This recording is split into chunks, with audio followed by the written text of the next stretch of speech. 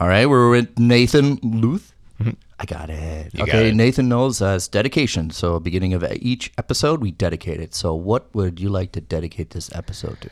This one's going out to my daughters, Kay and Elle. You're only 5 and 3 right now, but I want you to know that whatever you think you're not good at, all you need to do is work on it.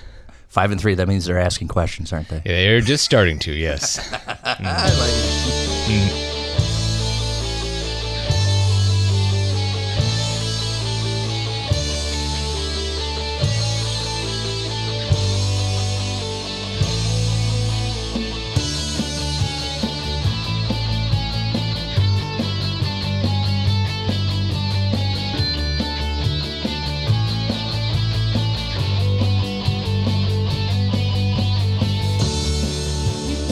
All right, we're on the St. Paul Filmcast. I'm Nick, the host, and today with me is Nathan Luth. He just did his Kickstarter campaign.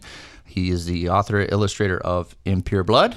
Merely the illustrator. The writer is Nadia Baer, but you are correct. I am also the promoter and business mind and general shiller of Impure Blood. So, as I am a self-publisher, know when you say you do indie comics, it's a many hats that you wear. It's a huge umbrella of promotion, business, and illustration, product design, as well as being your own agent. Right. Sometimes, yeah. Sometimes the janitor too. So. So Nathan, thanks for coming.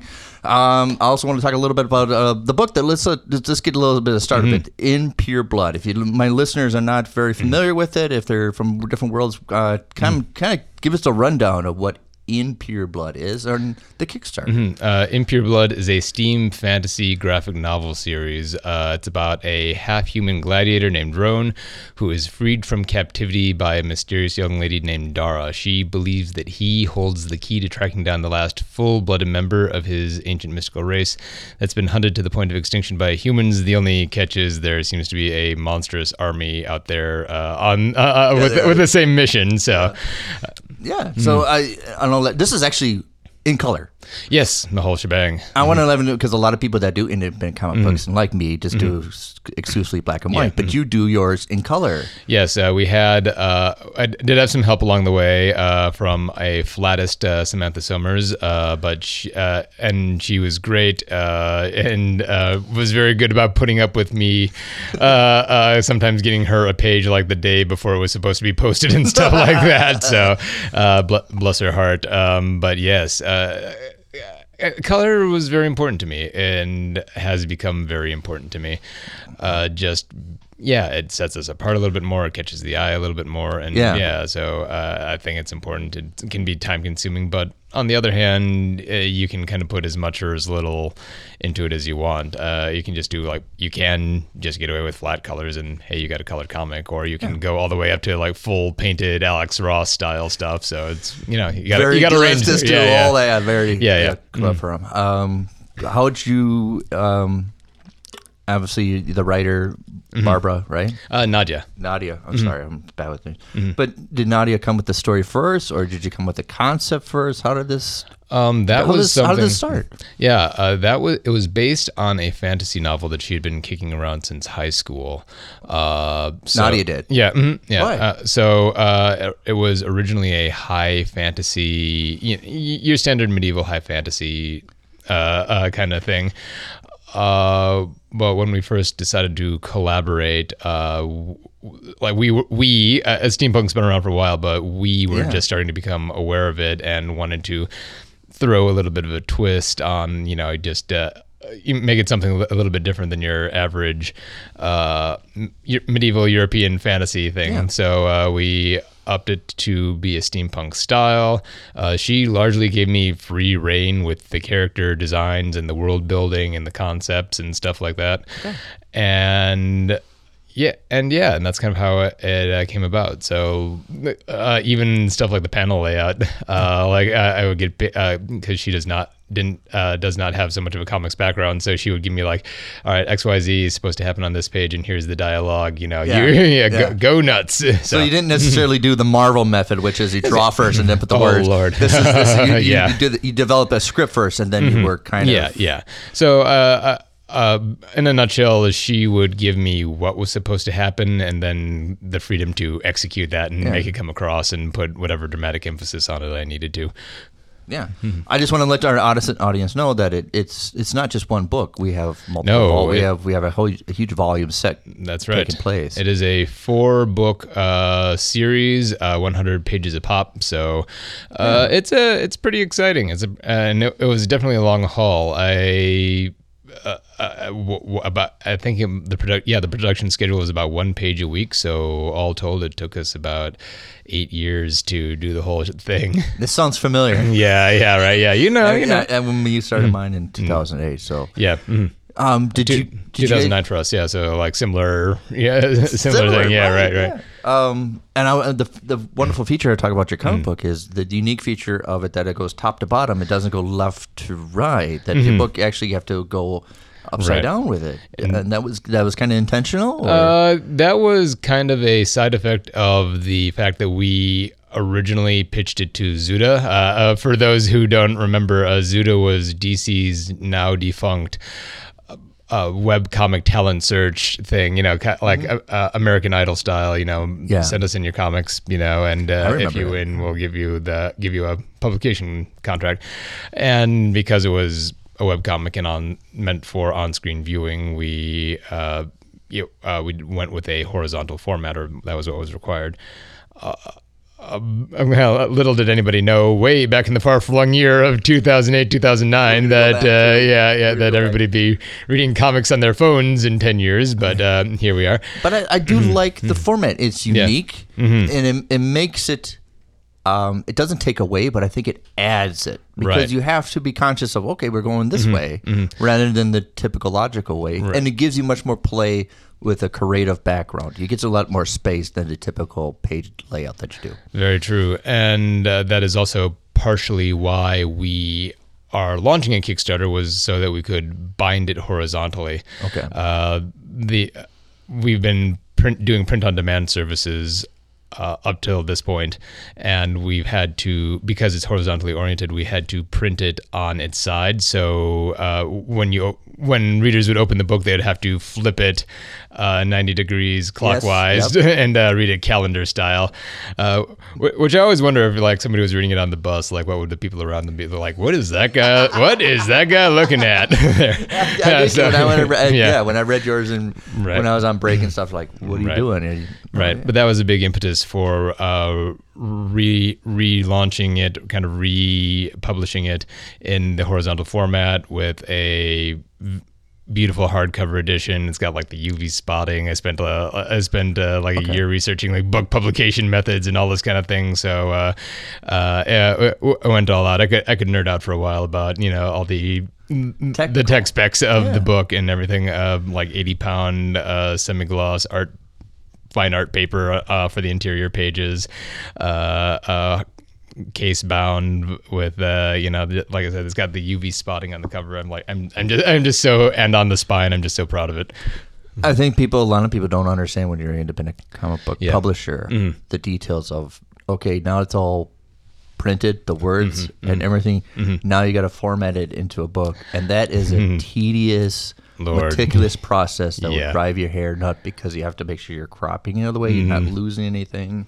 Got to make sure that all the word balloons are inside the safe zone, the margins and everything. Yeah, that can take months. Oh Lord, yeah. So when I can see my friends or people frustrated because it's like, I'm done illustrating it. Oh great, you think the book's gonna come out like 2 weeks ago? It's done. No, it's not. Well, an hour you have to format it into, and then you have to send it to the publisher, and that takes a month for them to print. And if you didn't put all the important things inside the safety the safety zone to begin with, you're gonna wind up going back and doing a lot of nudging shit around. Because I'm sorry, can I swear on this podcast or no? Well, you just did. All right, okay. You have to move a lot of stuff around. You have to, So it's a kind of, I don't think that people understand the tedious amount of work of just getting the book done after a lot of illustrating stuff, and then you got to put the words in, and that's an art form I think in itself is. Oh yeah, yeah. Because you got a wonderful picture, but you don't want to subtract to all the beautiful that you put into it. So Right. where your bubble placements are is nobody- a skill. and a Nobody appreciates the letterer. No, the unsung hero of comics. That really. No, they don't appreciate No. it, but I think once I've learned to put bubbles into the font, you have to. There's certain spacing you want to take away from Yeah. it, but you have to figure out the right. Gotta- There's a talent for that. You got to lead the eye around. Yeah. Yeah, because I've done them. I've screwed them many times where the bubble on top is not supposed to be the lead, and the bubble on the Yeah. bottom, and you're reading like, well, what? So Yep. That's it. what in what did so it's all completed. The story is complete. Yes. Where can people find it? Currently, the story in its entirety can be read at www, obviously, impurebloodwebcomic.com. That's IMPURE, blood, like, blood that comes out of your veins, and webcomic.com. Kickstarter is launching on October 10th, 2020. That's 10/10/2020, which hopefully I think will be live by the time that this drops. It should. Okay, all right, yeah. We're gonna probably have this posted before the Kickstarter starts. All right. So this very weekend, and if you back within the first 3 days of launching, we got an early bird special chock full of Steam Fantasy comics for you. So yeah, I like dropping the surprise bonus bundles and stuff like that along the way. So back in your pretty much in on all of it. Did you always wanted to do a comic book? I wasn't always aware that I always wanted to be a comic book artist, but as I look back on my life, it was kind of... As you're surrounded by comic books right now, right? Yeah, right. So, always read them growing up. Always in art school, I was officially an illustration major, but I always hung out with the comic people, and so always wasn't always there for New Comic Book Day, but if I had a day off and a few extra bucks to spend, I'd go to the comic shops. So I always loved comics, but just for some reason it never clicked in my head that I should do this for a job, or I should try to make this a career path, until about 10 years ago or so. And only within the last couple of years have I started to push into truly trying to make indie publication and doing my own thing, my actual primary gig. So yeah.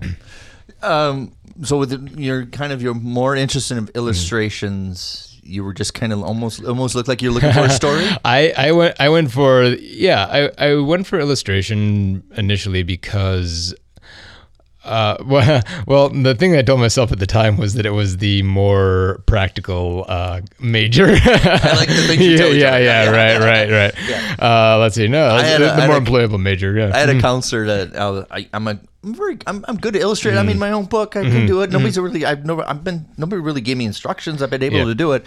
And I told my counselor, and she goes, "Well, why don't you don't need a degree in fine art. Why don't you just go to marketing, or something like that?" And I should have listened to her because she's a counselor. I should have just went into marketing or business because you already know your skill. Well, and you can do it by yourself. Why don't you do that? Yeah, indeed, and that's kind of actually, again, in hindsight, that is kind of one of the things when I always tell the young comic artists or the young punks when they come up to me, it's like, "What's your number one piece of advice for an up and coming young artist?" and stuff like that. I'm like, get yourself some business and marketing savvy, because I agree.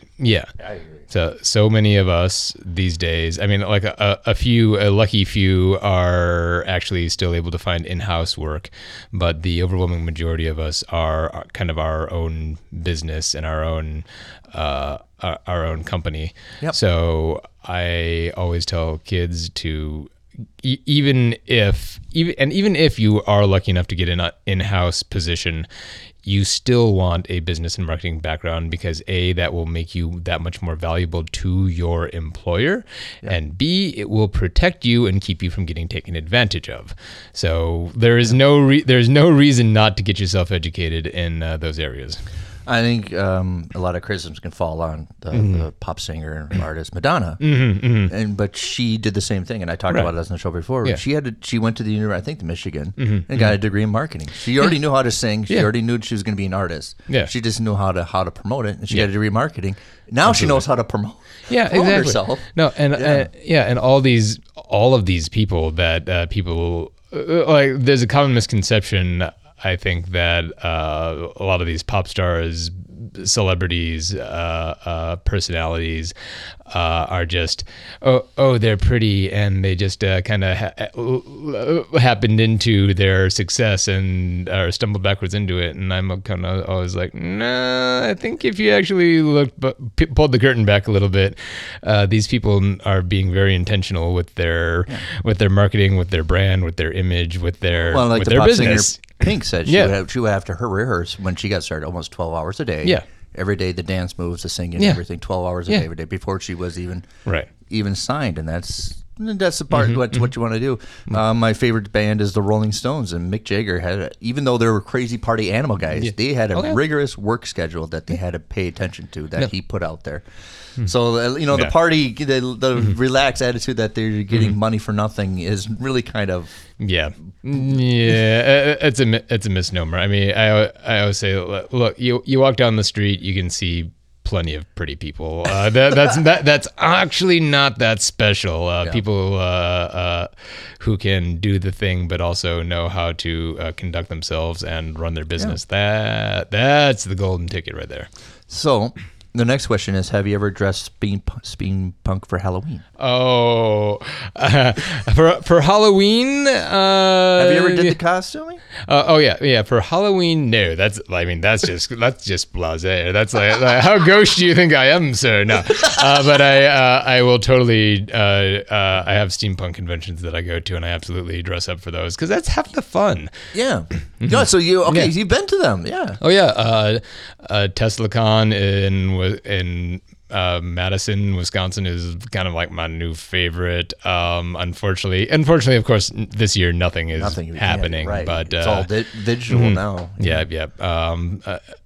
So for general Comic Cons, not so much. But if I'm going to a Steam Con, then absolutely.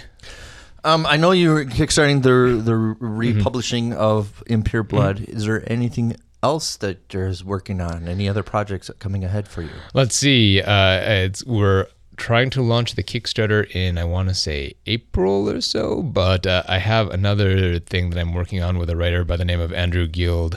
I think he has a Kickstarter as well coming up here called Forgotten Hymns, which you should totally check out because he's like just jabbing with him a little bit. He's brilliant and phenomenal, and I'm really looking forward to working with him. Excuse me. That's it. Murder. That's a different podcast.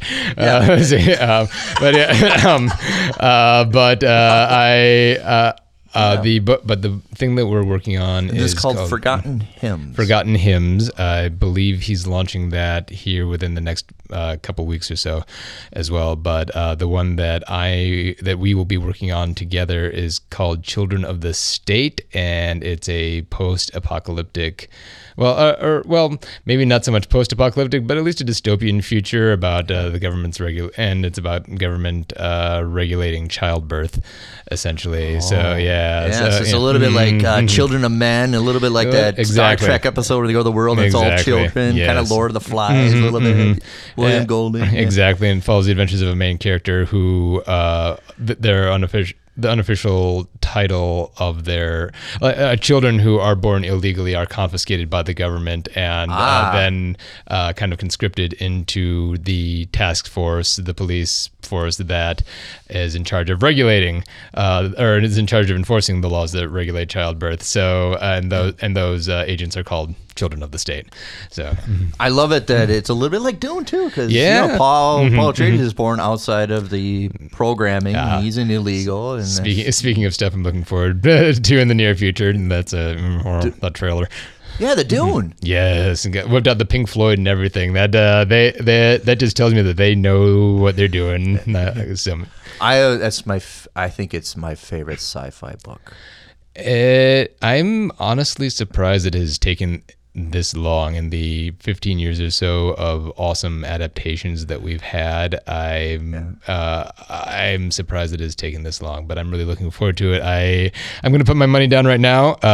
Will hands down be the best Dune adaptation ever. So. Yeah. Although there's not a lot of competition as far as that goes. So, but my wife avoids it because it's like it's almost like climbing Mount Everest when you read it. It is a huge monumental task, and then it has like a 30-page dictionary. Yes.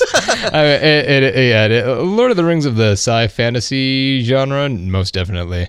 I was like, people start with the first one. Just start with the first one, like don't have to read the whole thing, the whole series. It's not a commitment. Just, the first one does stand on its own and everything. So, well, I think this movie is only the first half of the book. Oh, really? That's all. So it's only the first half. I had not heard that. All right. Yeah, and that's why you don't see the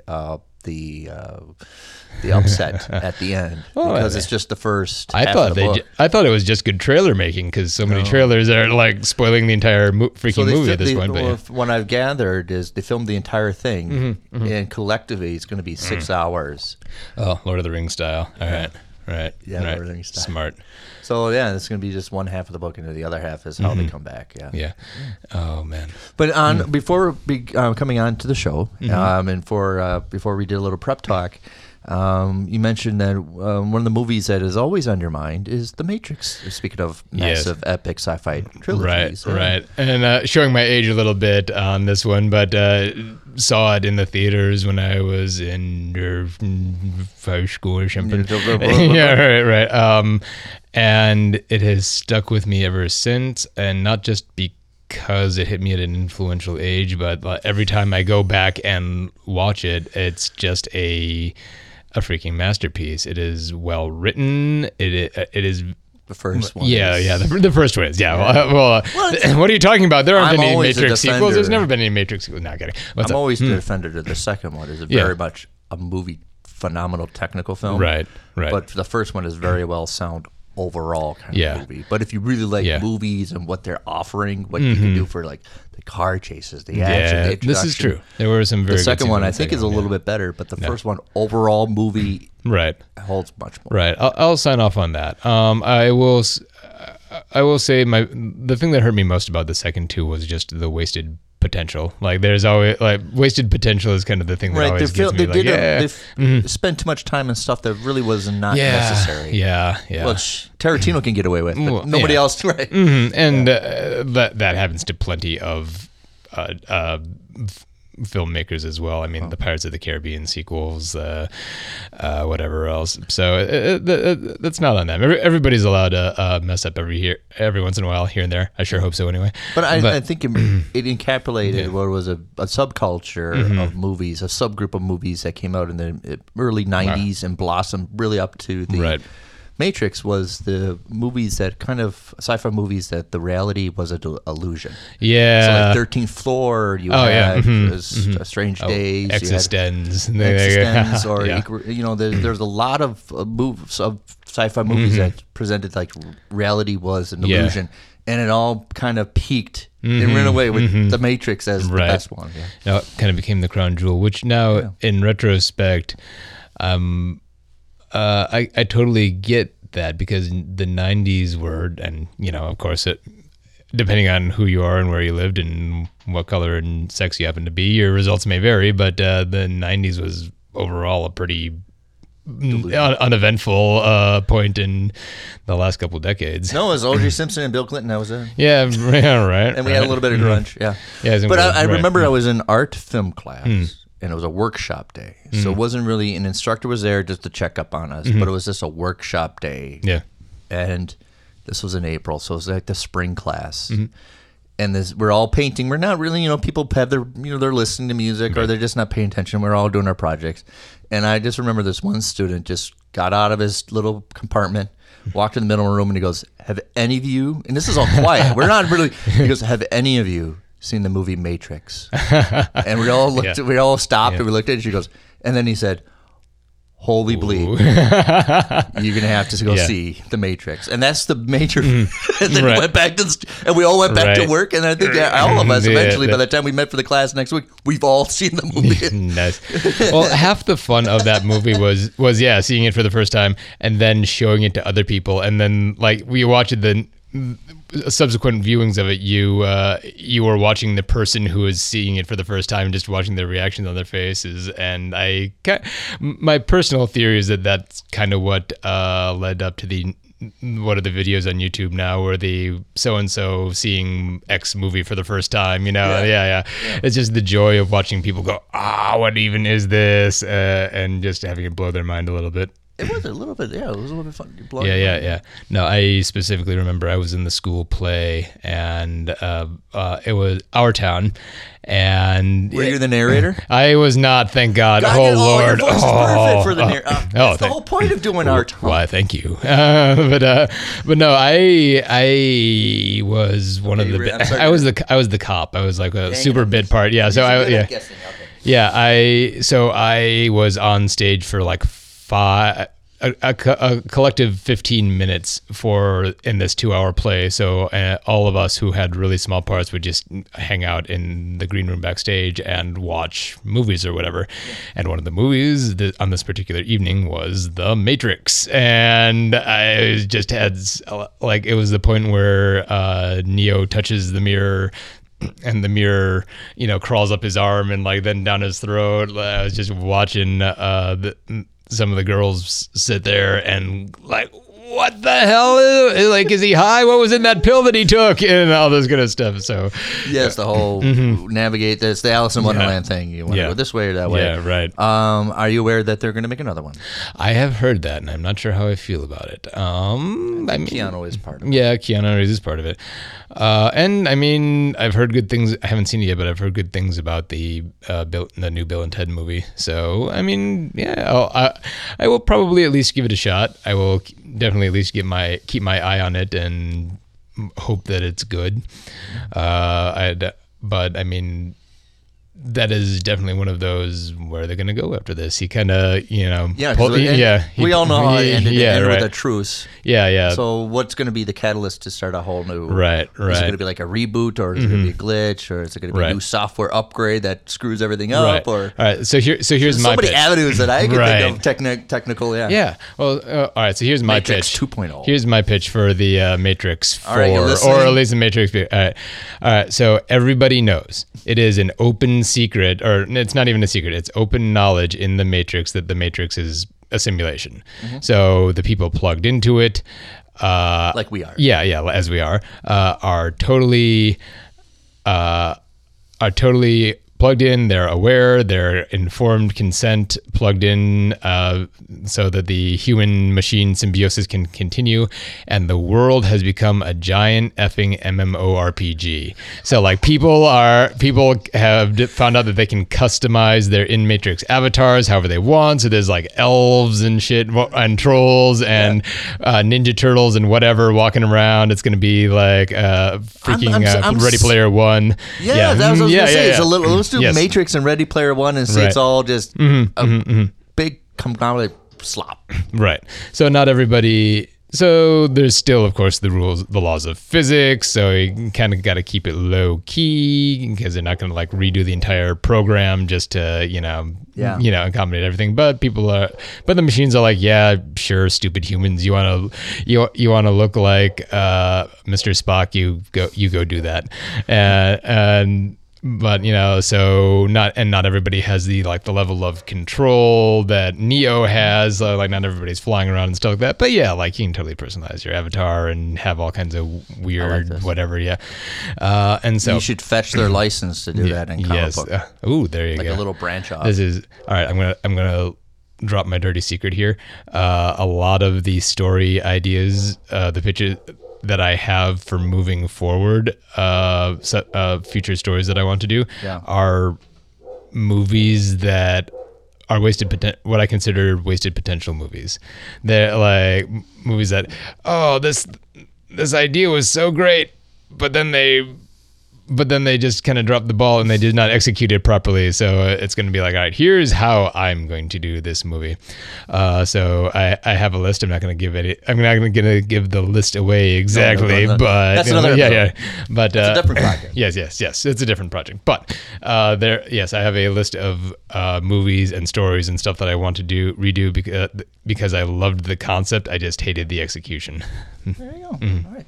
We're going to take a little break, and we're going to be back more with Nathan Luth. Hey.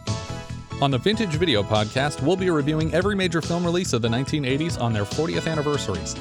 John enters the store now to order another can of ether. I picture him outside like Homer with the gasohol. One for you, one for me. I also like to think about that the kids renew their vow not to talk about the murder by murdering someone. They're taking a blood oath with someone else's blood.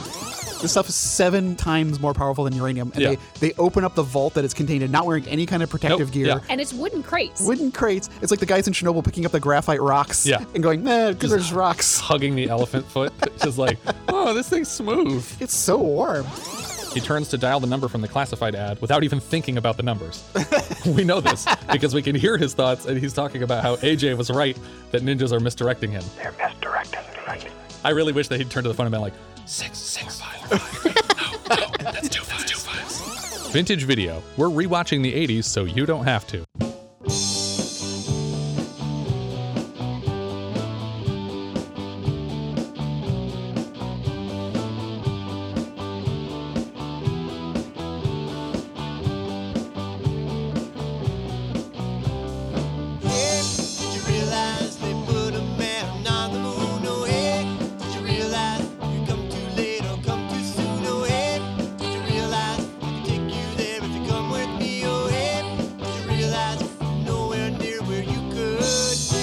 All right, we're back with Nathan. Hello. A little before we get a little bit of fun talking movies and stuff, I just want to ask you: do you do like a little like I did when I started my book? Do you do little sketches, or are you just a person that can go with your illustrations?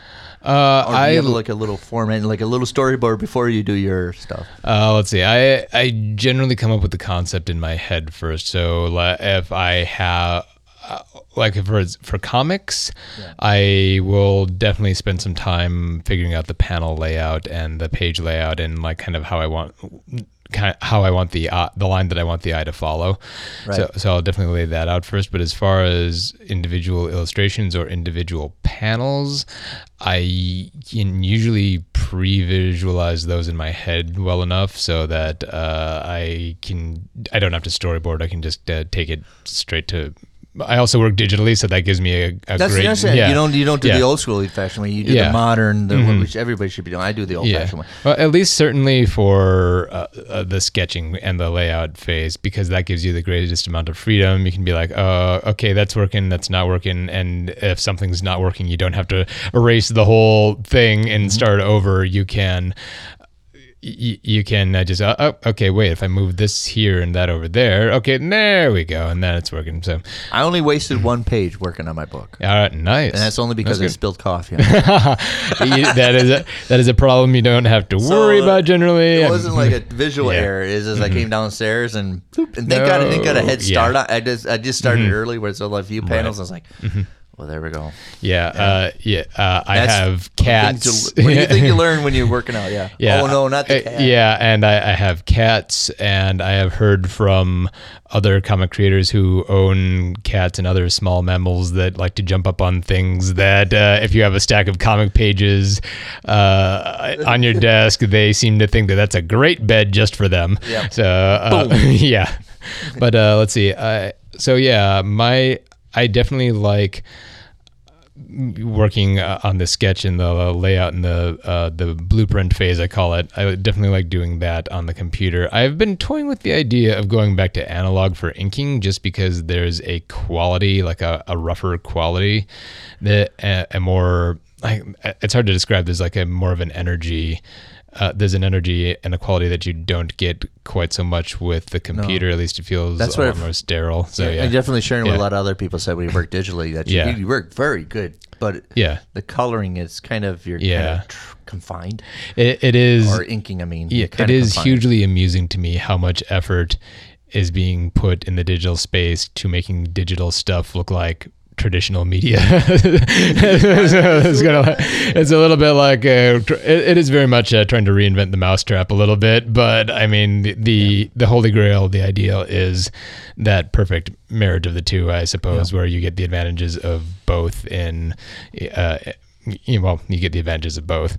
So it's just a little, you're not yet ready to go analog yet. You're still in the digital. Like there is I do like, there's a slickness and a cleanness that I like with the inking brushes that I have on my programs, but on the other hand, I look at the people who are painting analog and inking analog, and I'm just kind of like, how do I gotta get that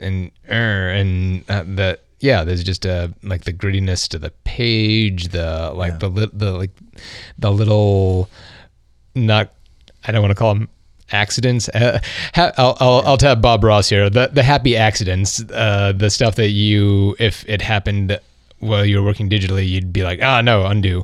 But ultimately they wind up contributing to the quality of the page. So well, it's intentionally when I did my noir that I wanted to do it old fashioned. I wanted to look gritty. I want to look a little bit dirty.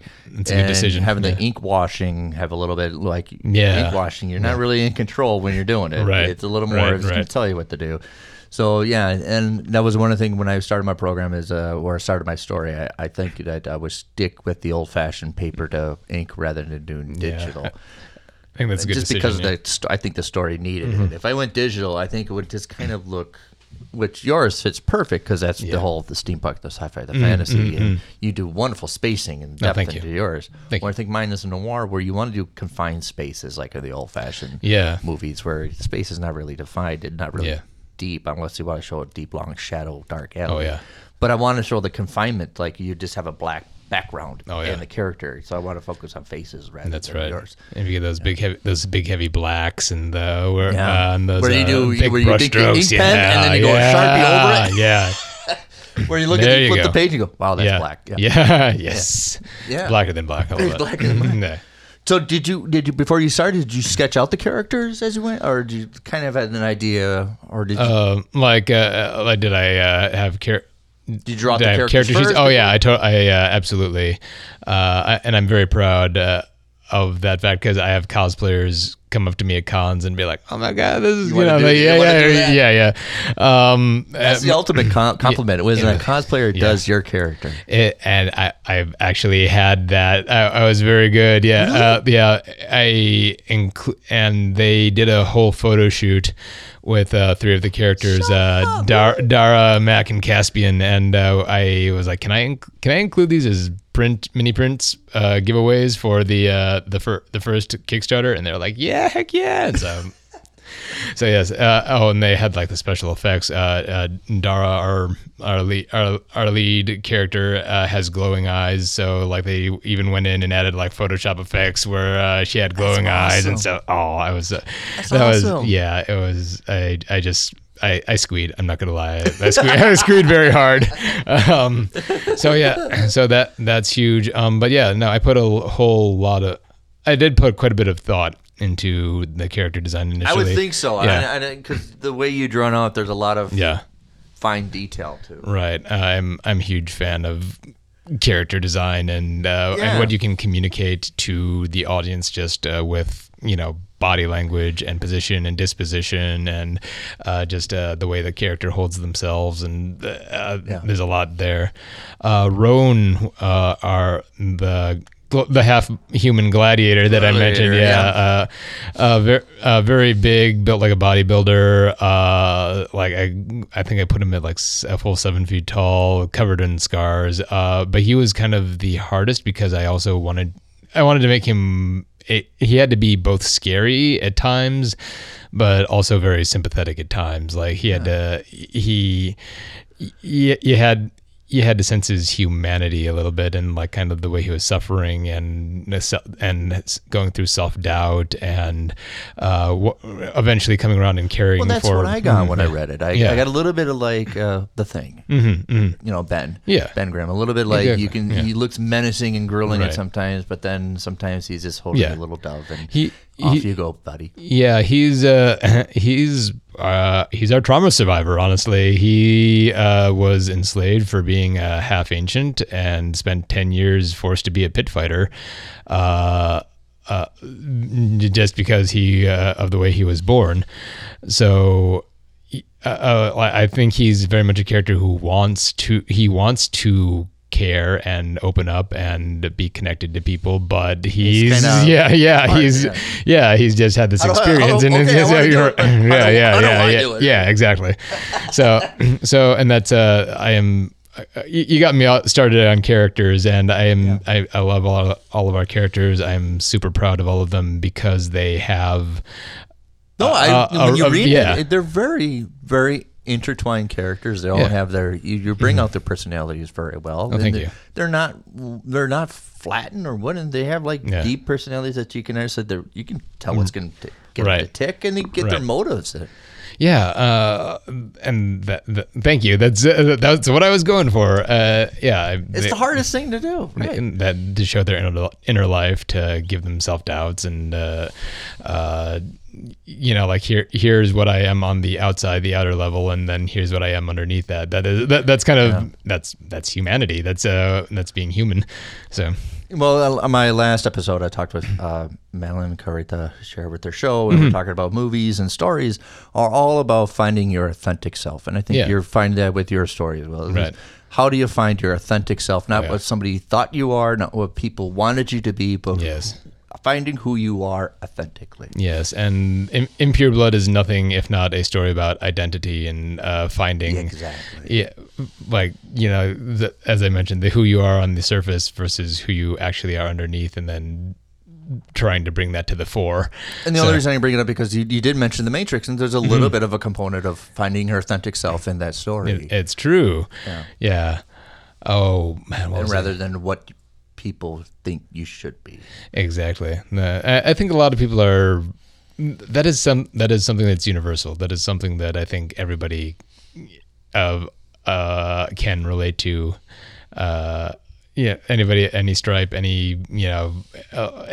That's literally everybody. So there we go. I do like, but definitely you have this ancient and new mix in with future and past. So there's a blender of time in this. Yes. Yeah. It's almost like there's not really a linear time, but there's definitely a mixture of it. Yeah. And that was. Thank you for noticing that. Because that was also very intentional. The city in which they start out in, I intentionally based off of Rome, Italy, and because it's you're gonna catch me again. Because that is that in the story, it's not like out explicitly stated, but as we were talking about the backstory of the world and everything like that, this is like our own world. This is a universe that is experiencing a kind of an industrial revolution. All these new technologies are coming to the forefront. Why is a bit of a mystery that plays into this, and you'll discover along the way. But that's very much what I was going for with the design of the cities and the people and the technologies was that they're kind of in the middle of this new technology boom. And so you have ancient ruins and buildings next to what we would recognize as more modern day metropolitan kind of stuff getting built up. Yeah. It's kind of like, if you're not from the Twin Cities area, Minneapolis is very much the modern metropolitan city. And St. Paul is very much the old brick and mortar fashion. And you get definitely the either or. And with yours, it's definitely like a mixture of metropolitan and ancient, the old Rome Republic versus the modern new kind of. Absolutely. And of course, in Rome, they had gladiators for as entertainment. So it's a little bit like that. Yeah. I confess that was definitely part of the thinking. It's not the most original thing I've ever come up with. Like, oh, he's a gladiator. Let's put him in the Colosseum. But it's an old concept of we, especially here in modern eras, we like our spectators. We championed our athletes and everything. Yeah. but God forbid you live next door to me. Right. Yeah. No, certainly not. Right. Mhm. Yeah, so there's a lot of that. And we still have that from ancient Rome. We like to have our Super Bowl, but our Yeah. politics dirty. Yeah. Yeah. So it's a very much, yeah, we're still living in ancient Rome. A little bit, yeah. That is definitely one of those. The more things change, the more they stay the same Yeah. kind of situations. Forget the yeah. politics. We got the Super Bowl in the Coliseum. Yeah, come on, let's do that. No, oh Lord, it was a while back, but the Pompeii exhibit came through the Science Center here, and they had this chunk of wall, and on it somebody had scratched, like, I think it was like Marcus plus Julia, like, and this 4,000 or whatever year old piece of masonry, somebody had, like, kids were scratching their names into stuff, and I was like, wow, that they've been doing it for that long. It's when I took art history, I took art history, but I also took a year of studying ancient Rome, and it's fascinating to know how so much similar. There's nothing graffiti, and risque graffiti, as well as our politics and our structures and class and hierarchy. There's not much different. No, and Pompeii was pretty much like Las Vegas. Yeah. Oh yeah. It was like Las Vegas of the time. It was legalized gambling, legalized everything, and they had a lot of feral kids running around. Oh, geez. They would just abandon kids. Wow. Because there was not really right protect or anything. Because if you had a kid, you just leave it in the corner. Yeah. And like I think there was a bakery shop that just housed feral kids that lived in the street. And they worked for the bakery shop. Oh, so wow!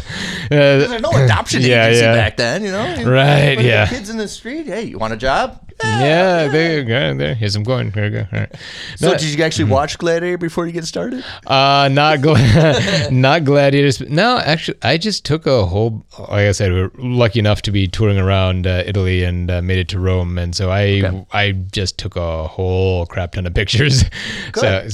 So like everything you see there is more or less based on modern Rome, or at least semi-modern Rome, like 1800s prior.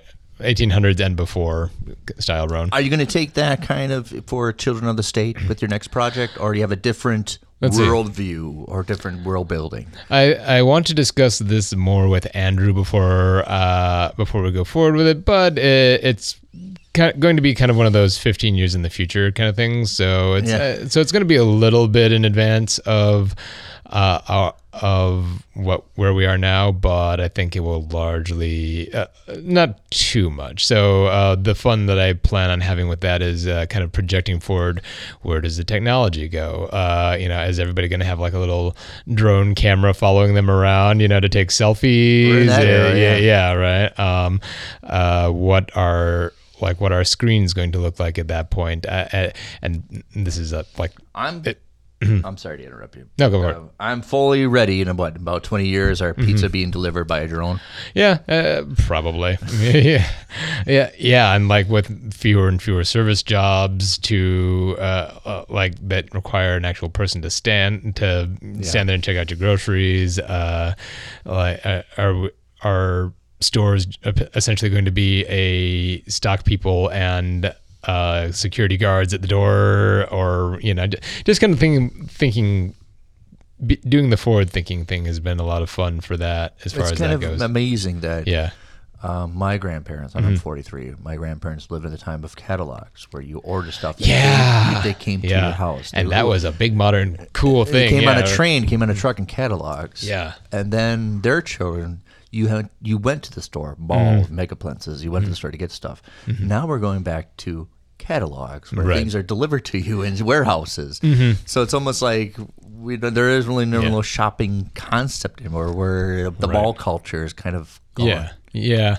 I'm always kind of like there's a place for both. Like Amazon is great. They're getting better at the next day delivery thing, but But I mean, if you need to hold something or touch something, like if you're buying clothing, I still prefer to do it in person just to see like how it looks, how it feels. But I remember being a preteen in the 80s. And the mall was like a place you go to hang out. And, you had a cool shirt on, or the girl Right. that you like, she was there, and you want to be seen, and you hang out in your groups, and then you just, if you had money. You don't have anything to do on a Saturday. Let's go just bum around the mall. Yeah, that's on the way out a little bit. Yeah. Let's see. That'll be that will definitely be interesting to see how that goes. So I'm not sure. Well, maybe that'll come back. Just especially after everything comes back. And I try to emphasize my grandparents' catalogs. And now the millennials are cataloged. It all comes back eventually, and then eventually probably their grandchildren will be going to the shopping center. So I'm just going to spitball here. I'm willing to bet that after COVID clears up, that people will be a little bit more interested in getting out. So that might actually spark a revival in the public market mall type venues. I think so. So assuming they survive, or for the ones that survive, for the public spaces that survive COVID, I think they will probably experience a bit of a boom just because everybody's going to be like, I want out of my house. Because prior to this, a couple of it was even 2 years ago that a lot of even the I would say like the Vikings were having a tough time selling out because people just I have a expensive TV. I want to use it, and I don't have to be bothered with people. I don't get beer spilled at me. But I think in this after COVID, I think you're going to see events of people wanted to participate and see it actually get out and be social. Get out and social. And that a couple of things in that point. That has been, speaking of the future and getting out, this ties in nicely to a couple of our previous points, but no, that is the future of the comic shop. Like the brick and mortar comic shop, in my opinion, is not so much as a place where you go and buy comics, but as a nerd community center. A place where you get together and play your games and maybe buy a beer or a coffee or whatever, and hang out with your friends and talk nerd stuff, and that is like places like The Source, our local comic shop here in St. Paul, Minnesota, that I've seen them adopting that model and doing very well with it. And I hope they continue to do well and survive this pandemic.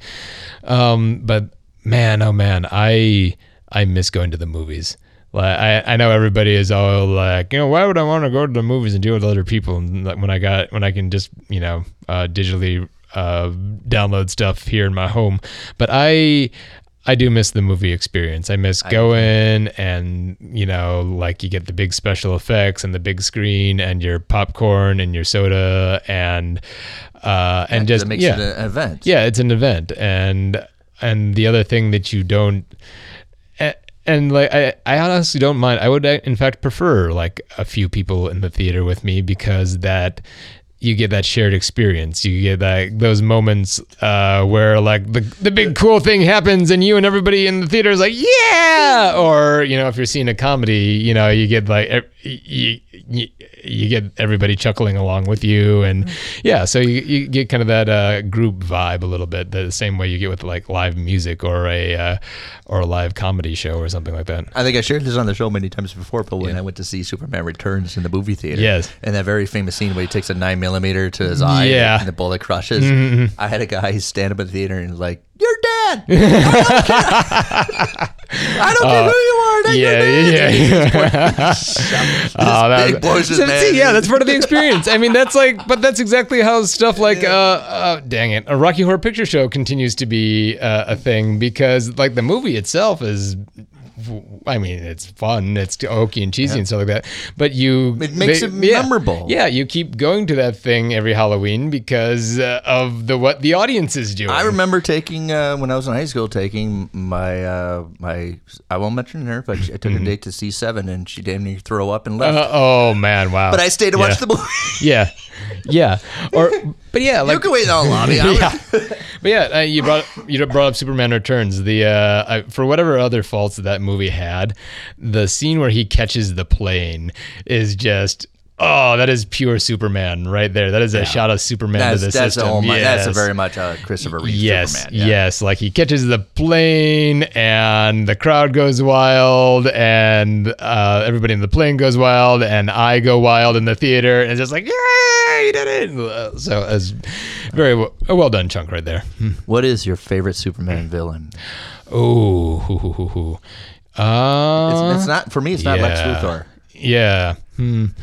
That is, I do like I do have to say I do like the foil of Lex Luthor and everything. Like the one is the best a human can get, and the whole idea that if Superman didn't exist, he might be doing something good, which I kind of doubt. But let's see,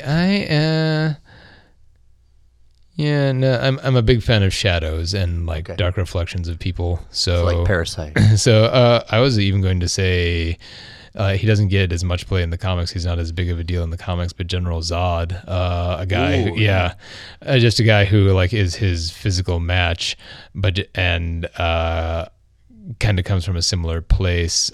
Well, as Superman does, because he's like the last son of this dead race. It's almost like what would Superman be if he followed? Yeah, exactly. Dang it. So Zod for you? Sure. For the sake of conversation, well, let's go with Zod. All right. Yeah, what's that? What is your favorite? Well, before we go, what is your favorite comic book villain? Yeah. Oh, of all time, Magneto, hands down. Really? Magneto. Yeah. You know what? Doctor Doom's my favorite, but Magneto. Yeah.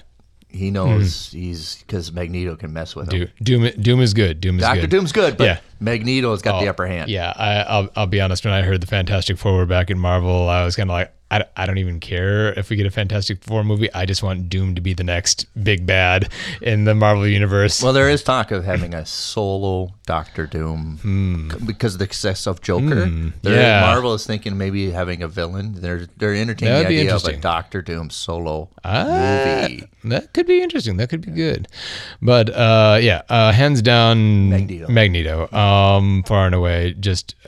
Magneto was definitely a bit of in bringing it back around. Magneto was definitely a inspiration for the villain of Impure Blood, because he is this guy who, given his circumstances and upbringing, I cannot honestly say that I wouldn't feel the same way and be doing the same thing. Massively. Yeah. If people came up and took away all my friends and family and literally everybody I knew and put them in a camp and killed them, and I discovered later in life that I had superpowers. I'd not. Like I said, I cannot honestly say that I would not be doing what he was doing right now. So I'm going with Magneto. Nathan, it's wonderful talking to you, man. And now that I've laid out my plans for world domination and my and revealed my true self, Magneto. Yes. Well, thanks for coming. The book is Impure Blood. We're definitely looking forward to Children of State. I think you guys have a great template to start with, and based on your artwork, it's going to look marvelous. I'm sure. Thank you very much. Yeah. It's not over till the guests say it's over. All right. I don't have a fat lady in my pocket, but I do think it's over.